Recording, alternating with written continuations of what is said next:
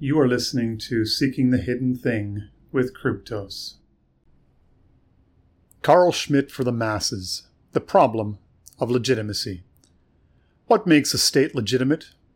Given how problematic the idea is, you would think our current regime would pay more attention to establishing its own legitimacy.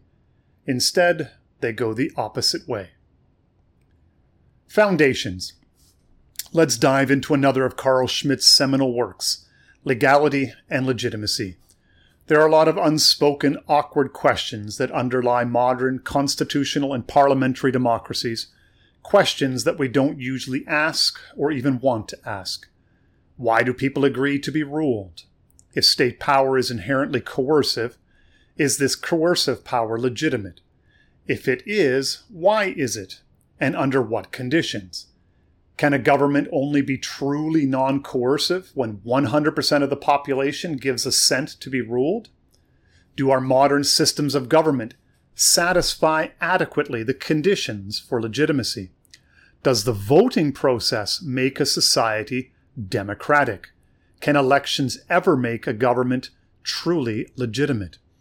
As noted in the previous paragraph, all states are coercive. There is always the threat of force and violence when talking about any form of the state. What gives that violence legitimacy?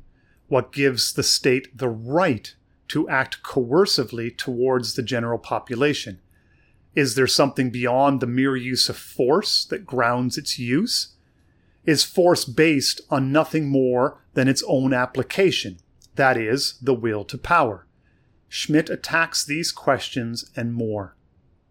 Alongside of this, Schmitt works with the understanding that the condition of legitimacy is the necessary foundation which would justify a citizen giving up or suspending their right to resistance. Why should I subordinate myself to the ruling authority and give up my own freedom to act in my own interests? What form of state legitimacy would overcome my right to resistance? Schmitt argues that only a properly grounded, legitimate state can make that ask from its citizens. The benefit of this legitimacy is that the state is able to rule without needing to engage in active violence, and the citizenry is able to allow themselves to be ruled without constantly needing to resist this rule. This compact between governed and government.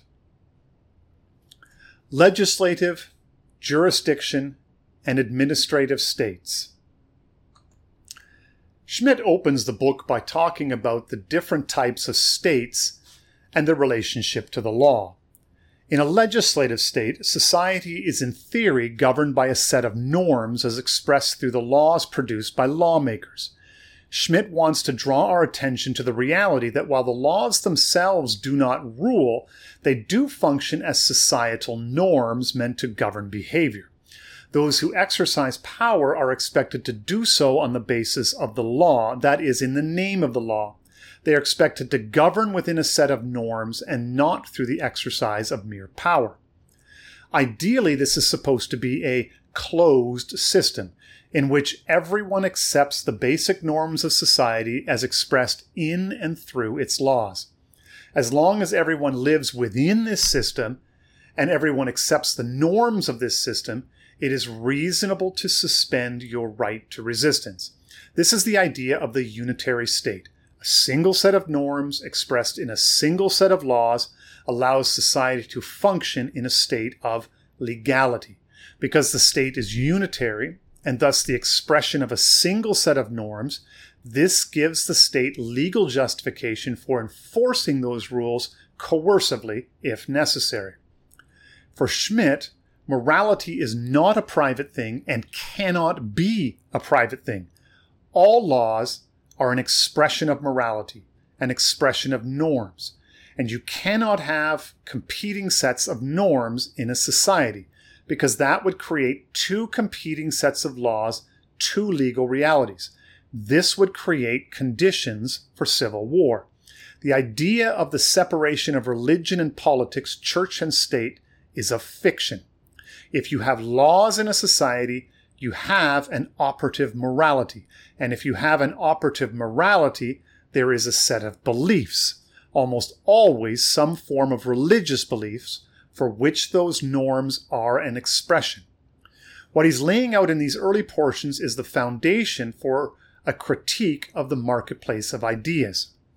Schmitt argues that this is a fiction. It is simply not the case that there are numerous ideas out there in society competing equally and fairly for attention. We are told that when ideas emerge from that competition, they will be true or the best. Any functioning state must by definition be unitary, working from one set of norms over and above all others. Its systems of laws will give expression to that set of norms. There is always a dominant set of beliefs that ground a legal system and the state. If you have two genuine competing sets of beliefs, you have the conditions for either civil war or for the oppression of the minority or minorities. Ideas do not compete on a level playing field, and the best ideas do not emerge out of that competition. The very fact that a society has a legal system says that one idea has already won that battle. The jurisdiction state is one based on the decision of judges and not on the laws crafted by lawmakers. In a jurisdiction state, judges interpret a combination of case law, past precedent, and even oral tradition, applying timeless norms to specific decisions of the day. Because of this, the jurisdictional state is the most conservative. The judge renders decisions directly in the name of the law without necessarily a reliance on the need for the mediating expression of norms in written laws, legislation, and constitutions. As long as the judge is not arbitrary, but faithfully interpreting the content of the received tradition and the normative context of the unified society, this form of governance retains legality and legitimacy. The administrative state is the final form Schmitt identifies. It typically has a head of state, a sovereign person, who provides legitimacy for the regulations of the administration. In this form of state, the emphasis is upon utility and purposefulness of regulations as opposed to pre-legal ideas of law and justice. It is intended to function amorally, that is, without reference to any pre-existing ideas of law and justice. Utility is supposed to take precedent over the normative, over morals. The stated focus is on efficiency and effectiveness and a reliance upon trained experts who are supposed to be free from ideological and political influences. In practice, Schmitt acknowledges, most modern states are either intentionally or unintentionally a mix of all three elements: the legislative, the jurisdictional, and the administrative. Modern liberalism and the closed state. The intent of most modern states is that they are formed out of a closed system of rationality that does not require them to be grounded in anything. Their legitimacy is not supposed to be dependent upon religion, nature, or tradition. They are self-contained. The power and legitimacy of the system comes from the rationality of the system itself. However, the system is judged.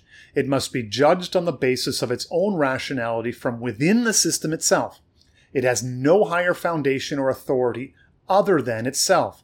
Reason determines law. Reason determines morality, and that is expressed in the law. You have been listening to a free preview. To listen to the remainder of this episode and gain access to the full archive of Seeking the Hidden Thing audio and written materials, head over to the main page at seekingthehiddenthing.com and subscribe. Your support is greatly appreciated.